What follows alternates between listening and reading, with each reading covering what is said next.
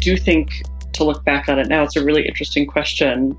I do feel like I really enjoy the space of listening, and that space of listening and responding in a way that's hopefully connected to a listening partner and an attuned partner. Some of my favorite acting scenes are really when we're both listening to one another in a really present, non-judgmental, supportive space. And I think that there are tenets within that have such connection to working in medicine, particularly in palliative care.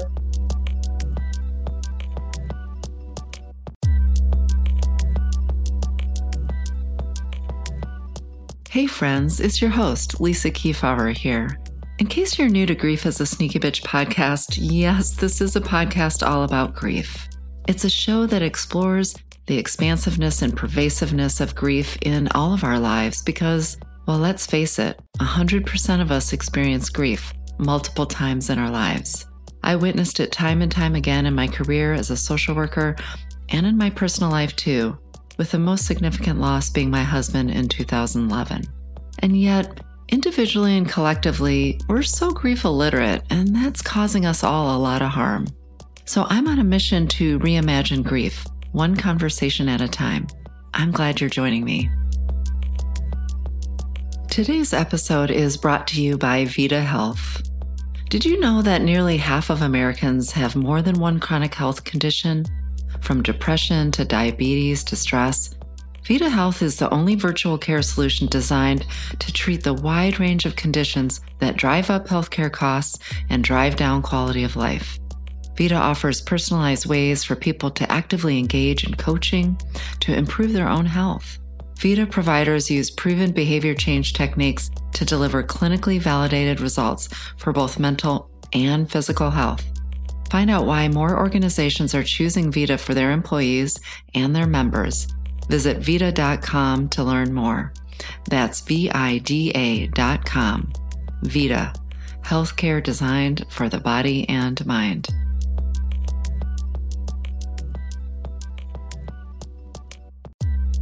My friends, what can I say about today's guest? The minute Rachel and I were introduced last year, we fell into deep and ongoing discussions about the importance of narrative and storytelling in healing spaces.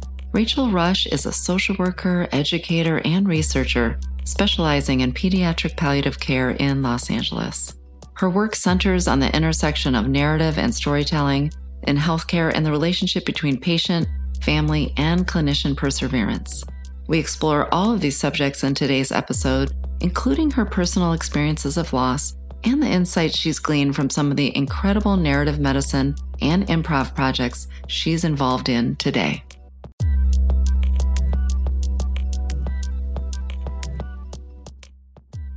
Rachel Rush, thank you so much for joining me on Grief as a Sneaky Bitch podcast today. I've been looking forward to this on-air conversation for a very long time. Me too. Thank you so much for having me. It's a joy to be here in this space with you. Yeah.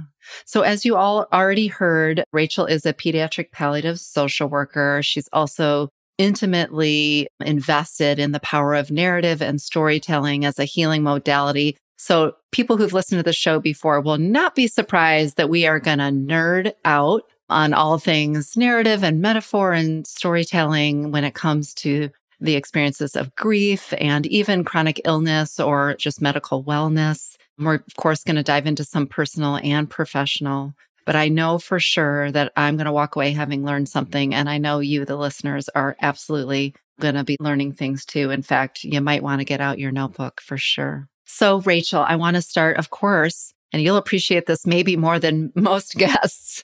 I want to start asking, what is your earliest memory of grief? And what grief beliefs really do you think you learned through the explicit and implicit messages that the adults in your world were modeling? Thank you so much, Lisa. I have to start by saying that when I first heard your podcast for the very first time, and each time since, this question has really incorporated itself into my own personal reflection and practice. I've now brought it into spaces that are clinical with people and thinking about grief. What is your first memory of grief? What did you learn or not learn? What was modeled for you or not modeled for you during that time? So just a note of appreciation that that's how you ground and root these conversations, I think. There's something truly powerful in it. And it has left me thinking so much about my earliest experiences. The one experience that really comes to mind most profoundly is more of kind of an image that I remember so vividly from being a child. My paternal grandparents lived in Tennessee. They had this beautiful little house that they had helped to build with their own two hands. And there was one hallway that was between the living room and where their bedroom and some other guest spaces were. And down this hallway were 6 pictures, big, maybe 2 foot tall, beautifully adorned and framed photos of babies, of baby photos. And around 5 of the 6 of them were additional photos of childhood and of adolescence and of marriages, except for one that was just the photo of a young baby. And I remember growing up, whenever we would go pay them a visit, seeing this hallway of photos. I remember as I got a little older, I started to notice that one of them was my dad. One of them was my father. And I started to notice that others were my aunts and uncles. And I remember being probably about 6 or 7 when I realized my dad is one of 5 children. And there are 6 pictures here. And there is that one photo that's just a baby photo and not surrounded with other pictures of life and of childhood and of growing up. And then I remember that turning into a conversation with my parents and my father sharing with me that he had had a sister who died when she was only a few months old. Her death now would probably be described as under the umbrella of sudden infant death syndrome. There was no known underlying diagnosis. And I feel like that image of seeing those photos down the hallway and that one photo being both honored and a place of sort of present grief was very striking to me. I definitely had conversations with my father and his siblings over the year about her. Her name was Shirley, about how my older sister looked like her as a baby, about how I think that made my grandmother and my older sister have a particular connection to one another. And I think that is an example of really beautiful groundwork that I'm so grateful of within my family, that for losses like that and then losses that we faced as a family when I was a child, there was space for that to be discussed and talked about. I remember my parents always allowing me to ask the question that was on my mind and on my heart and respond to it. For some form of magic, I remember not feeling overwhelmed. I remember feeling very kind of met where I was, to put my now social work hat on. And I remember feeling really safe and asking those questions. So when I would see Shirley's photo, it felt like a place of reverence as opposed to a place of any kind of fear or any kind of unknown. What a beautiful image and story, which we're going to talk about later, you just told, both in the imagery, which I think is always so powerful, especially as young children. I think that is how we capture it, embodied movement and imagery more than words. So I love that you can even remember like just the fact that they had Shirley's image up there and they didn't try to erase Shirley. In that is one thing, even just in the imagery without an adult saying anything. And then the fact that you had these experiences with your parents, it sounds like, and even your grandmother, of invoking Shirley's memory, of being okay and affirmed in your curiosity and asking questions, which, as you just pointed to, meant less of this fear of unknown and more of a sense of reverence and practice of carrying people's memories forward. Mm-hmm. Really remarkable. I feel very grateful for it. Yeah. Not somehow then surprising given the career you went into, although I think a lot of us end up going into this career because we didn't experience holding space and bearing witness, and we didn't experience those honest conversations too. So I think both can be our roots, but I appreciate you helping us even really visualize what you learned through that. Do you think in some ways you learned as much of the just having her image and her presence there as you did the actual dialogue that you had with family? Like, was that a piece of it that was important too, not just the words they said?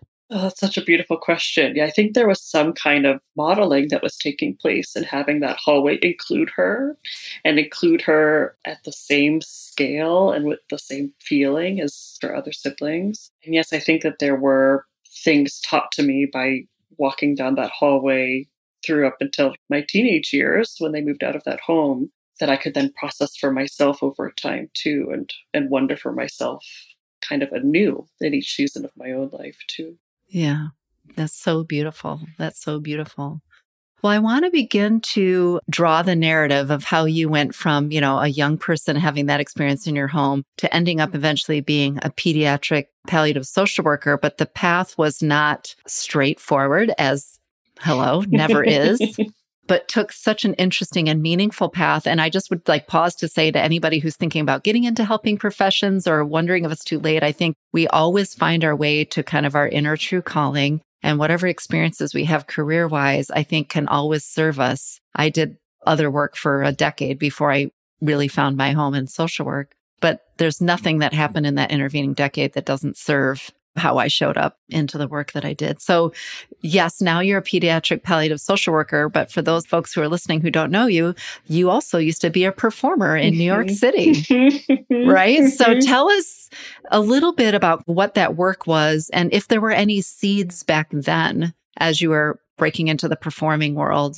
and being a performer and an artist that you might have predicted would lead to this next career. But start there, kind of tell us a little bit about that time as an artist and performer.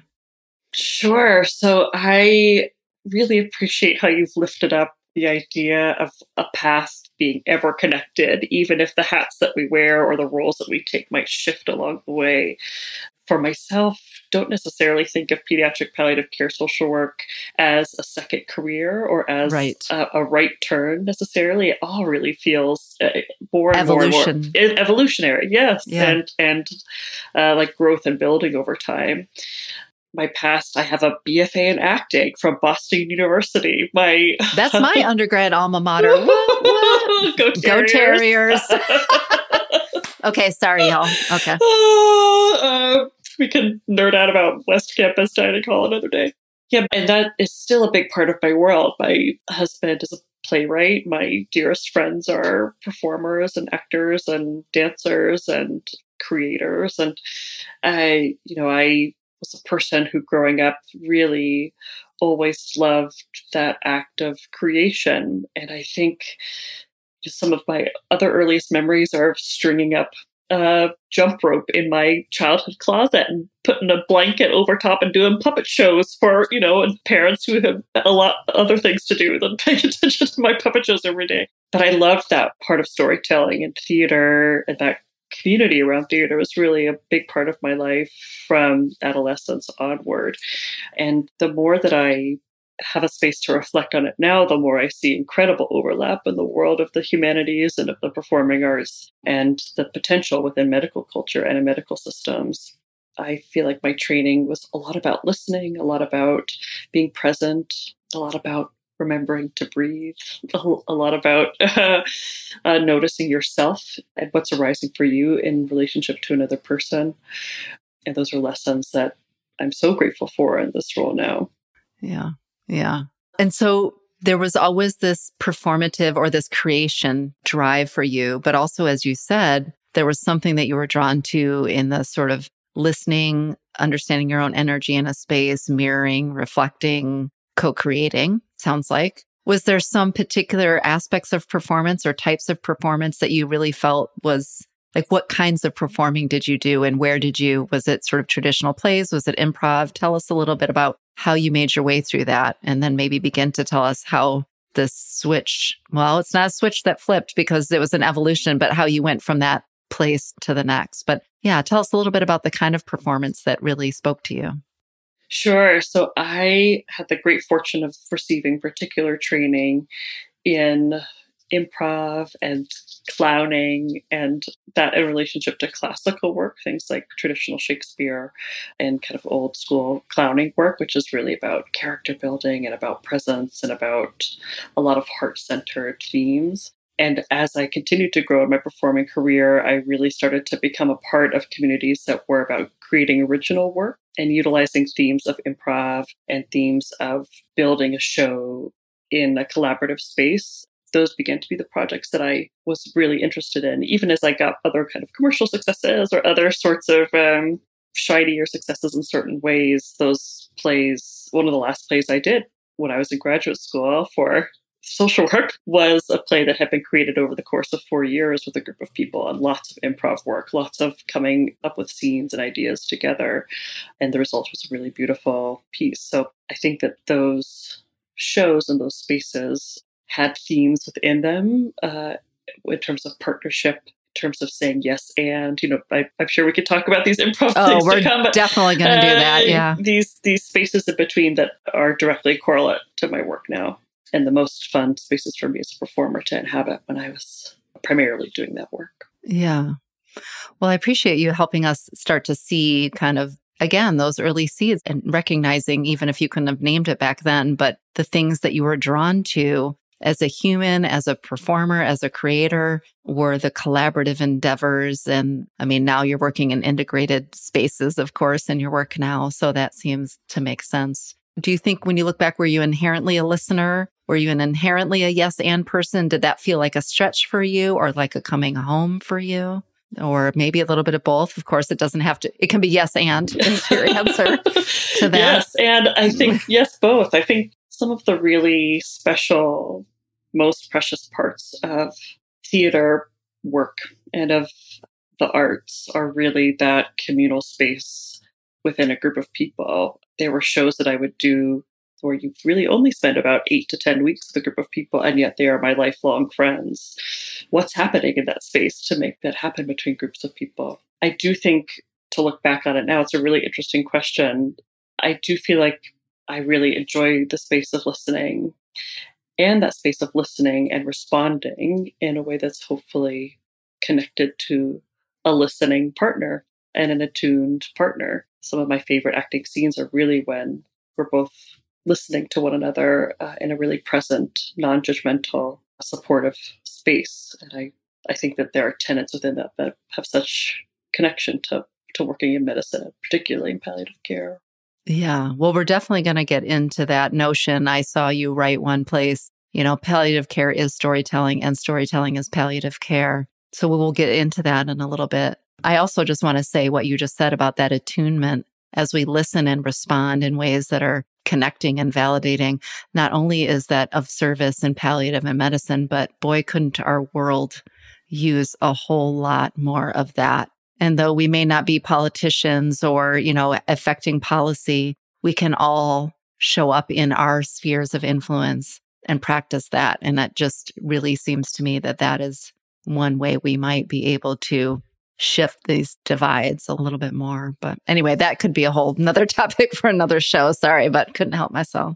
But you're moving through this time. You've moved then from, you said you even kept acting as you made the switch and decision. I think I'm meant to be a social worker too. So you're in graduate school doing that. When you went into graduate school, was palliative care specifically or pediatric palliative care on your mind, or just, I know I want to be a social worker and I'm going to see what comes? Yes, it kind of, the answer to that kind of connects to that beautiful reflection that you just had about not only allowing that listening and attuned space between one another, but how do we also offer that to ourselves if we have the privilege and safety and ability to do that within our own lives? How do we offer that to ourselves and offer that to others? And I think that that's what happened with regard to my kind of career shifting over time. Since I was an older adolescent, young adult, I've had the great fortune of volunteering in spaces with children and families who have been facing serious illness based on other things within my own past and my family's history, which could be a podcast for another day too. I have had the fortune of being within those spaces, whether it's serious fun camps or different creative arts workshops. And that really came to a coalescence when I was living in New York and making my living as a performer.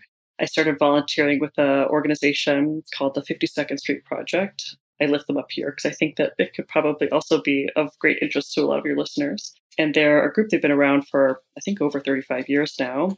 They work in the Hell's Kitchen neighborhood of Manhattan, partnering with youth in that neighborhood in a variety of ways, lots of which are based in the arts and humanities. So, for example, one of their first programs that you can take part of as a 9 and 10-year-old is called Playmaking. And they utilize theater volunteers, people working in the arts in New York, and they partner then together with the kiddo. The kiddo will write a play, take like a playwriting workshop and meet with their partner and their group over time. And then when it comes to performing, the whole community is invited. And they have this beautiful theater that seats, I think, well over 200 people. And it's always packed to the brim. It's free to come. It's free to join.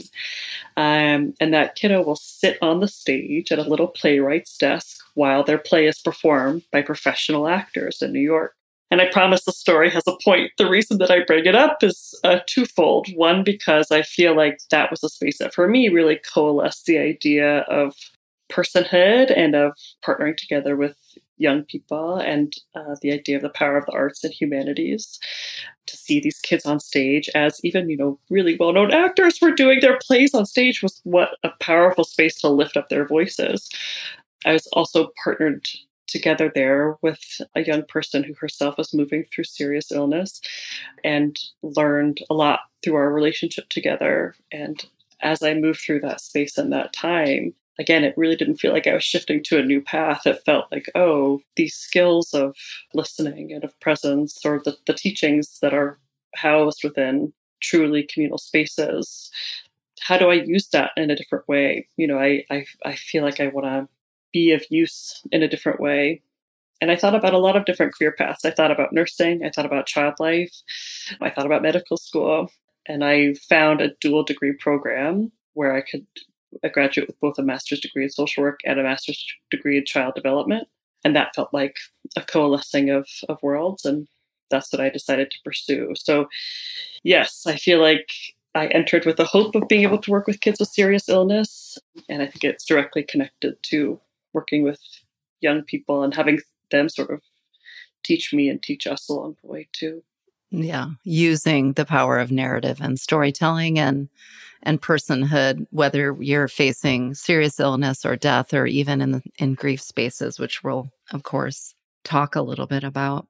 So I'm not sure of the timeline. You and I've gotten to know each other and I've done some reading offline, but I know you ended up working as a pediatric palliative social worker at UCLA Children's Hospital. Is that correct? It's just Children's Hospital Los Angeles. Children's Hospital Los Angeles. Sorry about that. USC. No. Sorry, USC and UCLA. I didn't mean to confuse you. I feel like I just touched on a rivalry there I don't know anything about. Okay. But I want to talk a little bit about this incredible, I just am thinking through the timeline of asking you these questions. You have this profound project that you got awarded, it sounds like, to really take storytelling or the power of story, and it's called the Perseverance Project, Transforming Resilience Through the Power of Story. And I want you to take us through a little bit, because when I think about this audience, my listeners have experienced grief and loss in all kinds of spaces and ways, from chronic illness and injury, death, loss, immigration, divorce. I mean, the spectrum, all of those things. So I want to hear a little bit. I know they'll be interested to think about the power of story, that word resilience in there, which I want you to help us unpack, because I think it's got some charged language to it. Did that come first before you experienced your own personal loss? Was that kind of pre-pandemic? Tell us a little, just the timing before I think through of how we... Sure. Maybe how did that project come to be, and when did that project come to be? That project was definitely an evolution over time, like so many things in my life have been, and really grew out of partnership and conversation with people that I've had the great fortune to work with. And I think grew out of the entirety of my history and my family's history and my community's history of various aspects of loss and grief and growth and community. When we come back, Rachel unpacks the project she's leading that uses narrative medicine and improv theater to create 3-hour-long workshops with various themes directed at medical providers. I'm your host, Lisa Kefauver, and you're listening to Grief is a Sneaky Bitch podcast with my guest, Rachel Rush. Hey, don't forget, if you want to keep up with the latest on the show, make sure you're subscribed on your favorite podcast platform. If you want some behind-the-scenes news, the latest on my work with companies, the scoop on the book I'm writing, same name as the show, Grief is a Sneaky Bitch, and so much more, visit lisakefauver.com. That's Lisa, KeeFauver.com. And sign up for my Not So Regular newsletter. Why not so regular? Well, because grief isn't on a schedule and neither is this newsletter. The project itself has two arms to it. One is the idea they all are under within the umbrella of utilizing storytelling and narrative to lift up the stories of our patients and to nurture our abilities to listen.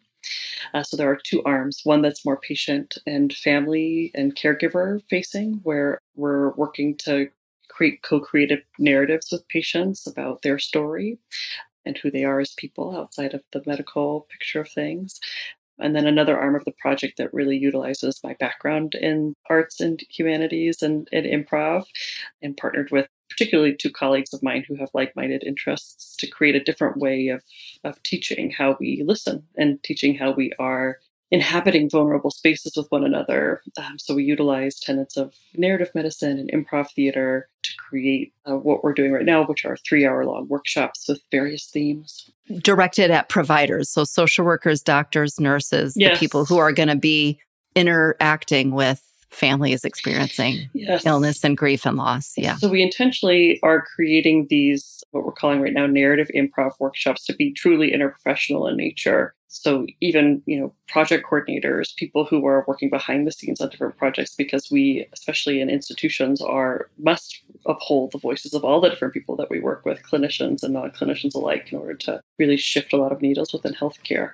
I love that so much. I'm not sure. I'm a little divided because I'm not sure where I want to dig in first. I think listeners who've listened to the show before know that I'm always, of course, because I have my own training in narrative therapy, narrative approaches. I had the good fortune of going to graduate school and with a program that focused on that as a modality. So it's informed how I see the world and how I show up in the world. So I love this notion that you're taking that skill set and that way of seeing the world and not just directing it at the patients and the families, but sort of going upstream, if you will, to the providers so that they are embodying a different way of showing up and bearing witness, which can alleviate and prevent what I call sometimes the unnecessary harm and suffering of systems, which many of us have experienced. I certainly have in medical systems and other systems, by the way. So maybe we'll start there, because then I think there's a lot of richness for our listeners too, to think about understanding why storytelling and the co-creation of creating your personhood is so important as we face illness or even death and grief. But what's been the most interesting maybe learning that you've seen coming out of this interdisciplinary space?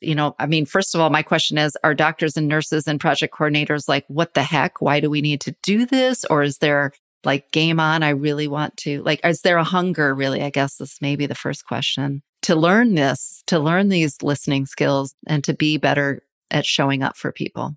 I think if you had told me 10 years ago that one day I would be doing improv and theater games with doctors, I would have thought you were being very silly and joking with me. And yet I also probably, hopefully at the same time, would have been like, well, of course. Yeah. Of course. And to your question about the interest, I'll rewind us back to 2019. Myself and two physician colleagues of mine, Dr. Tanya Rohr and Dr. Isaac Chua, did purely an improv workshop at one of our national conferences for palliative care. And in our preparation, we sort of thought to ourselves, gosh, I hope people come. First, we were really bowled over that we were accepted at all for presentation, because we recognized what a different space this was that we were proposing. And, in our prep, we were like, maybe 20 people will come, maybe 40 people will come. Wouldn't that be amazing if 40 or so people came? And it was standing room only in the room. I never got a formal count. I had prepared, we gave these sort of sheets of paper to people at the door, and I had prepped 90 out of total crazy dream. Thinking you were yeah. This is really shooting for the moon. And I gave all 90 of those out and people were still coming in. So not only was it standing room only, people were game, no pun intended, to really dive in. And the rich part of that was also our discussion afterwards, where people were opening their hearts about remembering why they went into medicine, remembering the human space that exists between us, and remembering that different modalities of learning and maybe being a little uncomfortable can allow us to learn in a new way and allow us to grow in a new way. And allow us to experience what our patients are experiencing all the time. Exactly, Lisa. That comes up so often. People are thinking, wow, this, I felt so uncomfortable when this part of the game was turned around that I had to inhabit. And I immediately thought of 10 patients, 10 mothers, 10 family members that I had asked very vulnerable questions to within 30 seconds of meeting them in a room. And wow, how must they feel? And that's just one of numerable similar types of reflections between people. They've been really profound spaces, and I'm continually humbled at how people are not only showing up, but digging in, giving us ideas and feedback, and really finding this space to be one that is opening hearts and minds at the same time, which is maybe a little bit different for educational spaces. Yeah.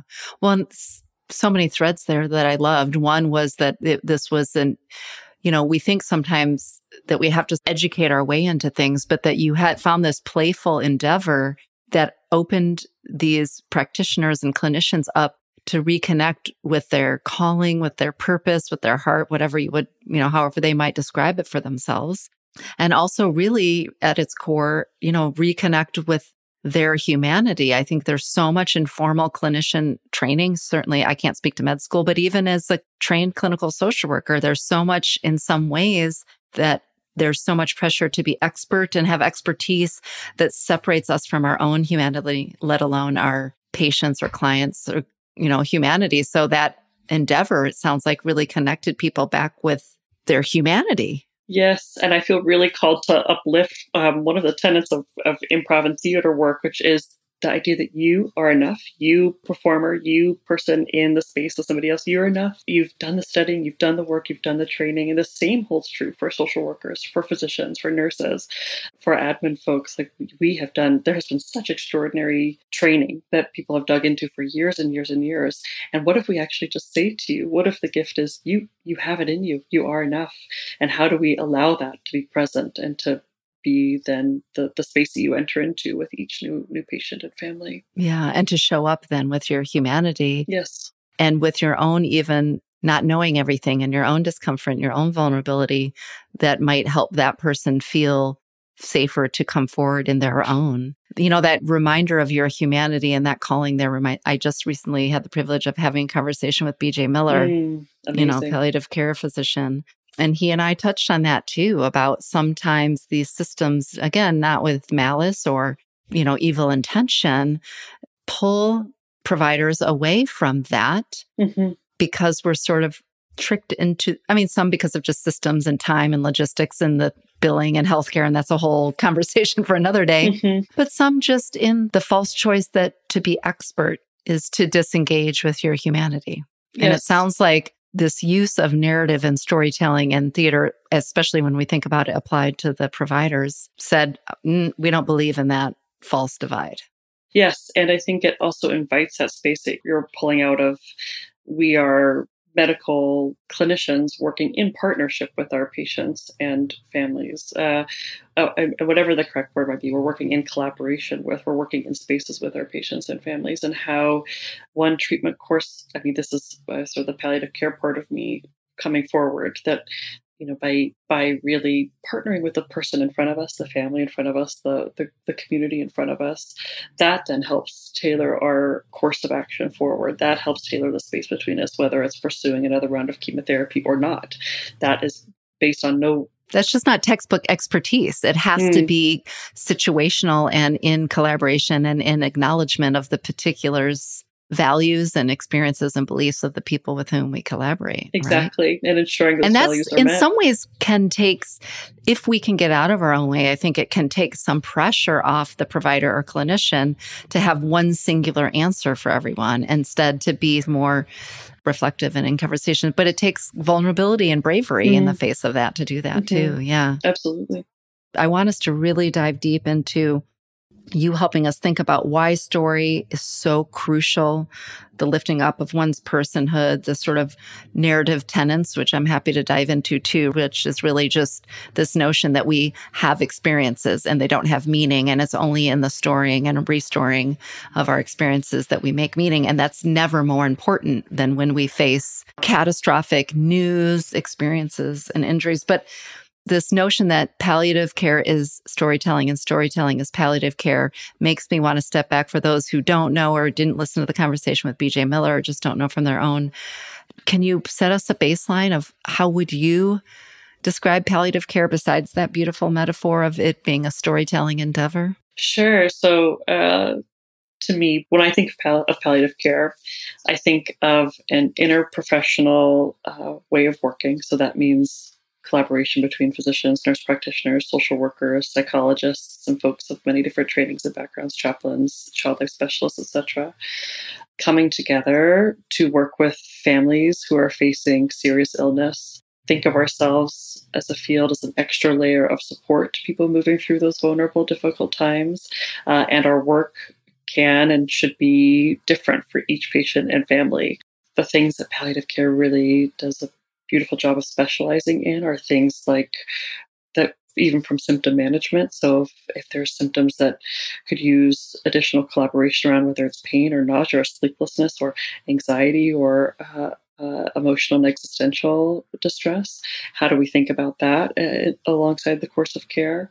And we also help with ongoing communication. The idea being that if we are able to lift up the values and the perspective and experience of the patient and family in front of us, and we ensure that the medical information they are receiving is complete and that questions and understandings are answered, that we can then find a pathway forward for treatment that is most in line with that individual patient and family's goals and values. The snapshot version is that we are, an interprofessional team that's an extra layer of support to families who are facing serious illness, and that can be all along that path of serious illness.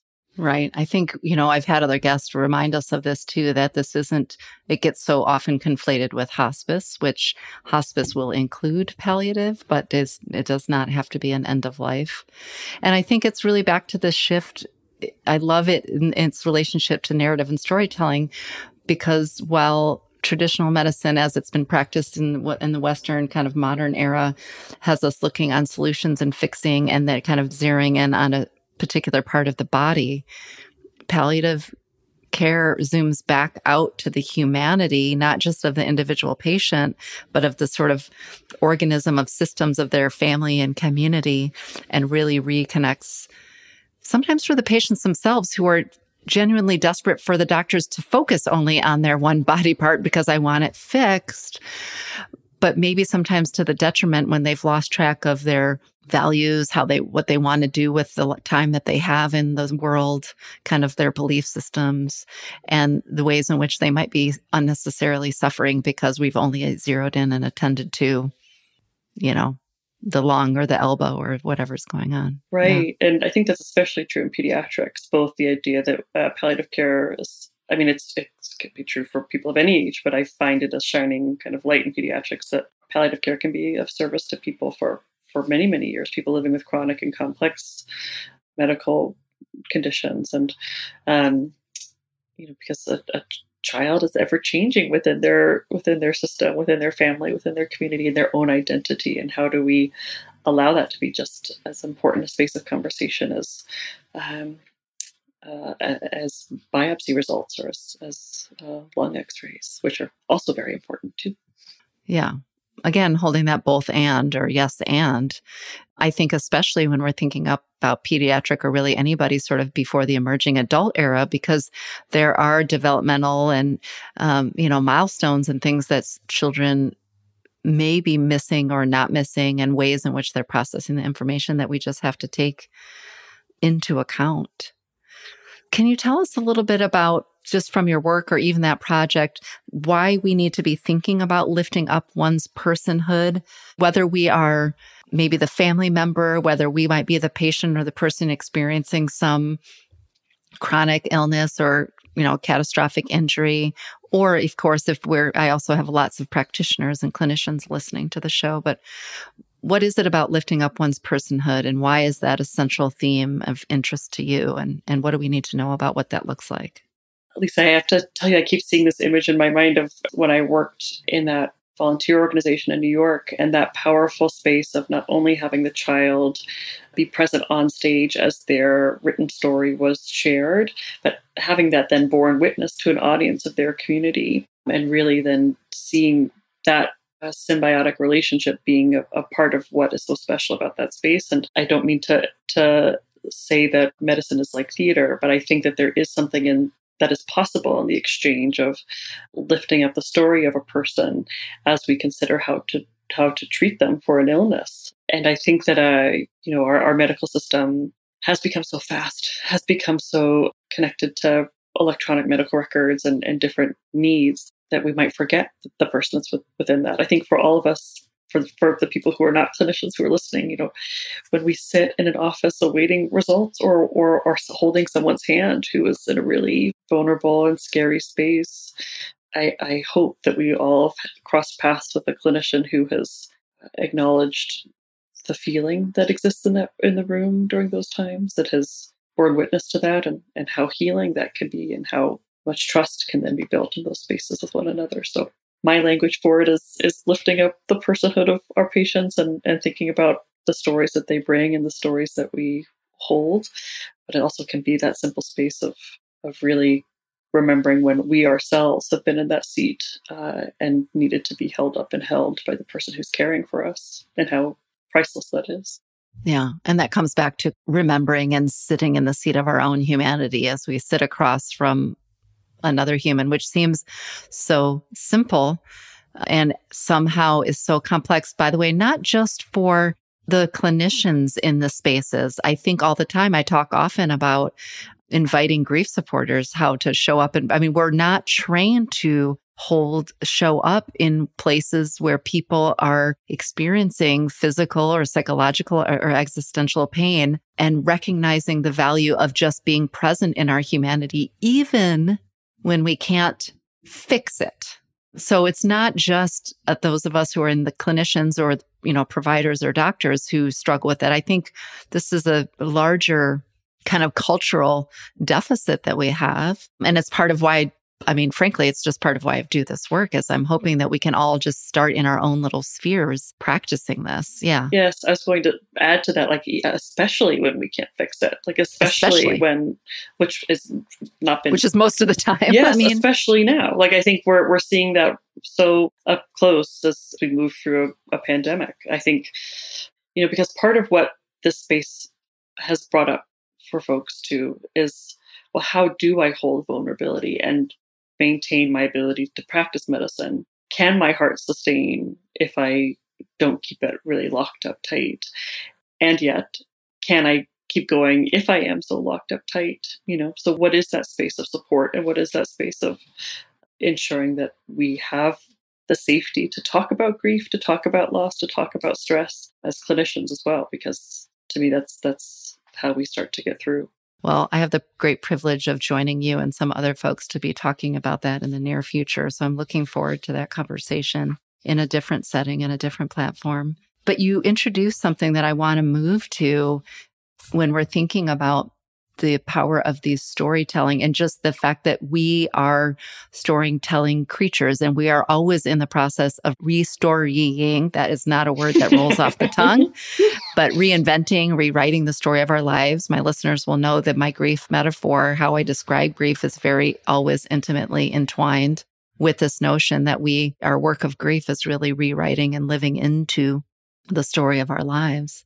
So when the other piece I say that to is the other piece that I think about when we lift up the personhood, it's not just reminding clinicians and doctors and supporters, but the patients themselves who fall prey to becoming the I am the disease, as opposed to I am a person with this disease, and invoking and helping them invoke their own capacities, their own skills, their own resources, their own wisdom. Because I think any of us who've been navigating spaces, and that's true for grievers too, when we've kind of been stripped down to our core by some, diagnosis or some death or some loss, that feels to us viscerally, practically at the nervous system level, of that's who we are. But even the language of saying, I am, like, we wouldn't say I am cancer, but in a way, the way we talk about our stories, those people who've experienced cancer, or even my early days, just walking around the world, I am a widow, I am a widow, I am a widow. Yes, that's important. And so that's another way I wonder if in the storytelling work that you're doing directly with patients and their families is trying to move from that thin description, as they say in sort of narrative language, of this just one version of ourselves and kind of building a more robust version of people's stories that draw on their resiliencies, capacities, skills, values. Is that part of what you're doing in that project too? Yes, I feel like I have like 1,000 buzzy things I want to share back, which is the best. But you're calling to mind a metaphor that a patient once shared with me, a young adult patient who had cystic fibrosis. And she said, sometimes people look at me and I can tell that when they look at me, they see on the cover of my book, cystic fibrosis. And what I wish I could tell them is that that is not the cover of my book. It is a chapter within my book. And at times it's just a paragraph. At times it's just a sentence. At times I'm the person who loves this, who loves this, who loves this, who is a part of this community and this group. And I can see you when you first not meet. Like I can see a person when they first walk in, if they see that as the cover of my book. And it makes me act a different way. It makes me want to respond in a different way. It also makes me sometimes shut down because I know that they're already sort of seeing me as one thing.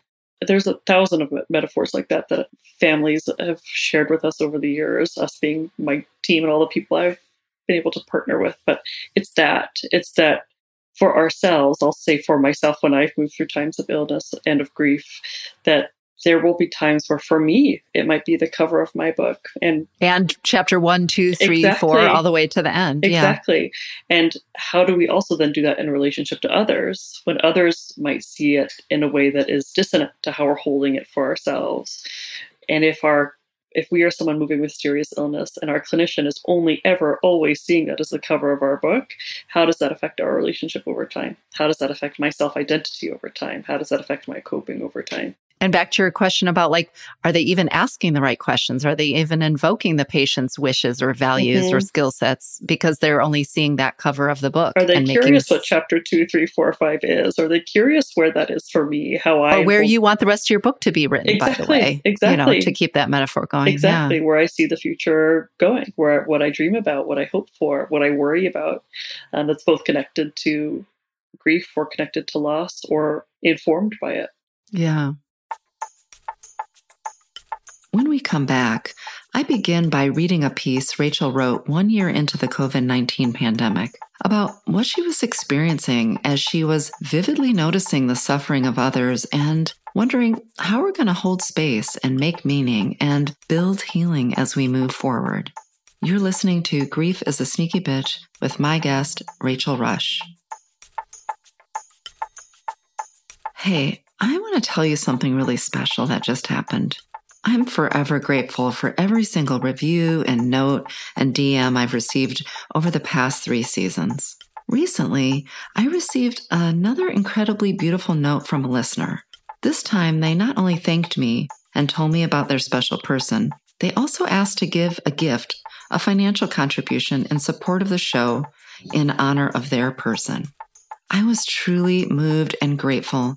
And in response, I decided to create a way for listeners to support the show in honor of their person and to share a story about their special person too, so that more of us can join on in carrying their memory forward. You can learn more about becoming a GSB podcast supporter by visiting my website today at lisakefauver.com. Head over to the GSB podcast page and learn more. So when we think about this sort of guiding, I don't know what the word is, but the ways in which stories guide our own sense of ourselves and our sense of the world, and the more aware we can become of the language we use, both with ourselves and with others, and how that shapes sort of the inevitability of conclusions we draw and outcomes. Mm-hmm. I'm thinking about sort of zooming up now when we think about this space that we're inhabiting right now. In this time, we're recording this, in February 2022, in case this, this show lives on, we're 2 years now, basically into the COVID-19 pandemic. Talk about stories. We all had a story about the way the world operates and our assumptions about safety and being able to gather, ease of travel, all these stories that we had. And then this pandemic hit, and every stage thus far, we don't know if you're listening down the road, you'll tell us how naive or not we were at this point, has been a reminder, which is why I think so many of us are shook to the core, that we don't only just tell stories and make meaning of the experiences that happened to us in the past. We are constantly banking on stories we've told ourselves about some future opportunities, experiences, and outcomes. And I think what this time has taught us is those stories are very precarious, and we need to be attending to how do we live in these spaces these ambiguous lost spaces that we're inhabiting in ways that we attend to. I want to read something that you wrote a piece that I thought was such a beautiful reflection 1 year into the pandemic, around the time when vaccinations were coming, and we naively, I guess, thought we were kind of moving to some other space. You had experienced your own personal loss, a pregnancy loss. You were walking in the world, recognizing kind of just the shared humanity of kind of you said, is the time ahead actually the time unprecedented, a forever shattering of any previous notions of what normal time is or was or ever should be again. And you found yourself sort of gazing into the eyes of people you passed. Who have you lost? What have you lost? Your favorite person, your sense of safety, your community, your future, and you, and you, and you. And that really resonated for me, which is, I think we used the language so often of unprecedented times over and over and over again, especially in the early, and we were still using it, but about this time. And the question that you sort of pose at the end of that piece, which I think is still the question at hand for all of us, clinicians, individuals, mothers, sisters, fathers, whoever we are, is how are we walking into a completely forever shifted, unprecedented times? And how are we going to hold space and make meaning and build healing as we move into that space? Yes, I thank you for your kind reflection. And I opened that piece with something that talking about how as things shifted in March of 2020, most notably, I was so aware that in every meeting I was in, that it was this blank time, this unprecedented time, ever changing. Yes. Yeah. This difficult time, this complicated time, this complex time. And it felt like, I almost sometimes felt like, is anybody else seeing this? Like we're saying this something time. Clearly we're trying to grapple with or wrap our arms around or make sense around this profound shift that we're all feeling within us. And also we tried to do that story thing where we made it a time. We tried to already limit it in its scope, which is, of course, our human nature, but is the arrogance of humanity to think we were that trying to wrap ourselves around, probably to help make ourselves feel safe, to make ourselves, Yeah, adaptive. I mean, I use the word arrogance, but I'm going to rewind that. I don't really think it's arrogant. I do think it's adaptive. It's like we can't completely exist in a world where nothing makes sense. We have to be constantly negotiating and being adaptive in the restoring so that we can have some sense of known. Yes. Yeah. Anyway, so you started that reflection that way. And I appreciated that you lifted that piece up, because I think that the reason I was called to write that piece was, my pregnancy loss happened. I was early in my second trimester, and it was by far one of the most emotionally and physically painful experiences of my life. And I had the great fortune of having community around me, support around me, access to healthcare, access to compassionate healthcare, and it was remarkably painful. So I can only imagine for people who don't have that same access and privilege what that experience is. But all to say that, the healing from that loss physically was surprisingly quick. Was for such a big loss, I remember feeling like, wow, within 48 hours, my body feels okay. My body feels like I can go for a walk, or I could go to the grocery store and get some groceries. And as I did so, I was so keenly aware that no one around me would have any guess that just 2 days before I was in a hospital room in the process going through the most profound loss of your life. Yeah. No one would know. And I think this is something I have known in myself and in my heart throughout my life, ever since realizing that no one would know that my grandmother had experienced the loss of a child if you were to see her walking down the street, that we are all carrying with us profound losses and profound experiences that we do not know when we look at one another. And how has that been even more heightened and deepened and widened during this unprecedented time, this complicated time, when that person is walking their dog on the opposite side of the street of me? Were they in a hospital room 2 days ago experiencing some sort of loss of their own? Are they walking because they are processing some sort of loss yet to come, or some sort of loss of identity or self?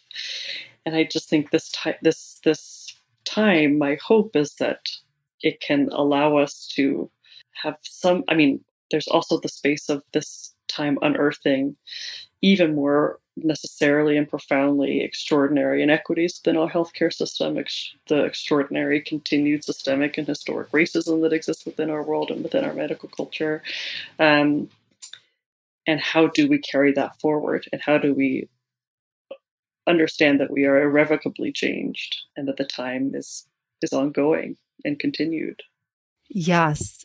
Thank you for sharing that and that imagery. And I think additionally then is, I keep coming back to this thread of how we come back to our shared humanity with one another is reconnecting, insisting for ourselves and others that we reconnect over and over again with the stories of each other's lives, holding space and bearing witness, and then bearing witness to those who are bearing witness. Because you're right, though 100% of us experience grief multiple times in our lives, as I like to open the show with my very uplifting message. As I open the show each time, I think now we're much more cognizant of that.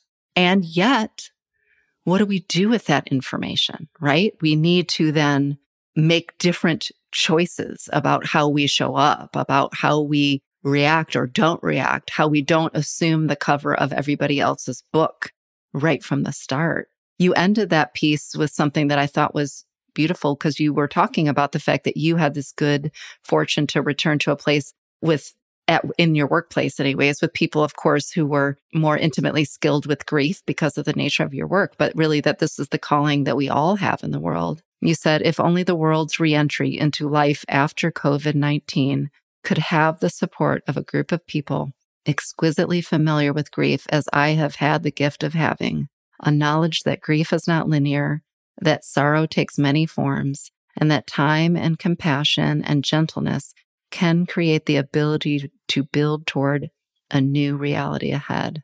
What a beautiful wish for all of us as we walk into this space. And that's really at its core the mission of this show, of the work that I do, which is to invite us to all take those lived experiences we have of our own grief. If those of us who have been lucky enough to have people to have offered us that gentleness and that compassion, and then pass that along, pay that forward to somebody else in our lives. Yeah. Yes, in hearing you read that back, it's always so incredible to hear things from other people's voices, because I noticed the word build, and I know that was chosen intentionally, because I think that there is also a dismantling that is happening, needs to happen in many realms, a dismantling of our understandings of grief support up until this point, our understandings of each other's lived experience. I think that this time has created a call for us to really build and rebuild. Yeah. And like break down, build and rebuild. Well, because really in all the ways in which we've been touching on, not just the COVID-19 pandemic, but the sort of rising up and the making more visible to more of the world, the systemic inequities, racisms, just different systems that have had inequitable, poor outcomes for people. All of us, whatever we're talking about, from the COVID-19 impacts that have happened to all of those other impacts, we have had a ground shifting underneath us. The foundation is crumbling. And though that can feel scary, part of what this invitation is always, and I think about this at the individual level when we face loss, but then we can zoom this out to sort of our collective level in whatever smaller or larger system you're a part of, that is an invitation then to rebuild. And to build with intentionality, to build with the new information that the stories of our lives are unfolding for us, so that we might hold space and bear witness in ways that connect us and lift us up, in ways that are going forward, Yes, and to lead with curiosity, not to sound too Ted Lasso-y, though that's for those who have watched Ted Lasso. You can sound Ted Lasso-y in my book. I don't think there's too much for that, because I think what I also found so healing, what I also found so profound during that time was that the building was also in my being guided by others. I had people who had walked a similar path before me, who knew when to leave food at my door, knew when to call me for certain things, knew when to talk me through things that no one else would know to talk me through. I had a physician who held my hand and said, "It is such a privilege to care for you." And in that tender space, to have a physician look me in the eye and say that made me feel then guided to assure that we all have that privilege, that we all have that space. And we all have that capacity to do that for someone in our life. I think that's the thing when we feel overwhelmed in the face of kind of the ground shifting underneath us.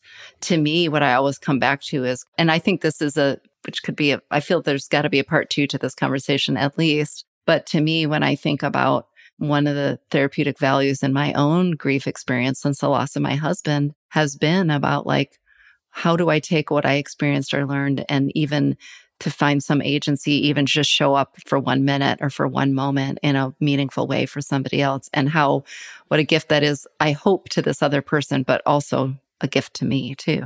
Rachel, what an incredible time for us to be having this conversation. What a gift your story is, your work is. I'm so honored to be walking into some other spaces with you to continue this conversation about this power of narrative and storytelling and holding spaces across kind of populations, especially when we're thinking kind of in medical systems, both patients and families, but also fellow providers. So such an honor. Thank you so much for joining me today on Grief is a Sneaky Bitch podcast. What a treat. Of course. Such an honor to talk to you, Lisa. Thank you for all that you do. Thank you.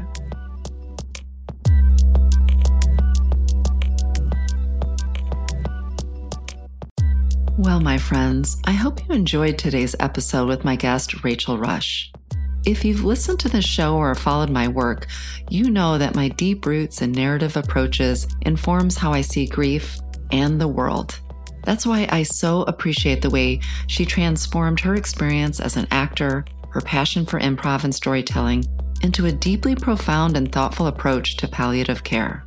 In fact, I'm thrilled to share that we'll be joining together on stage later this month at the National Social Work and Palliative Care General Assembly.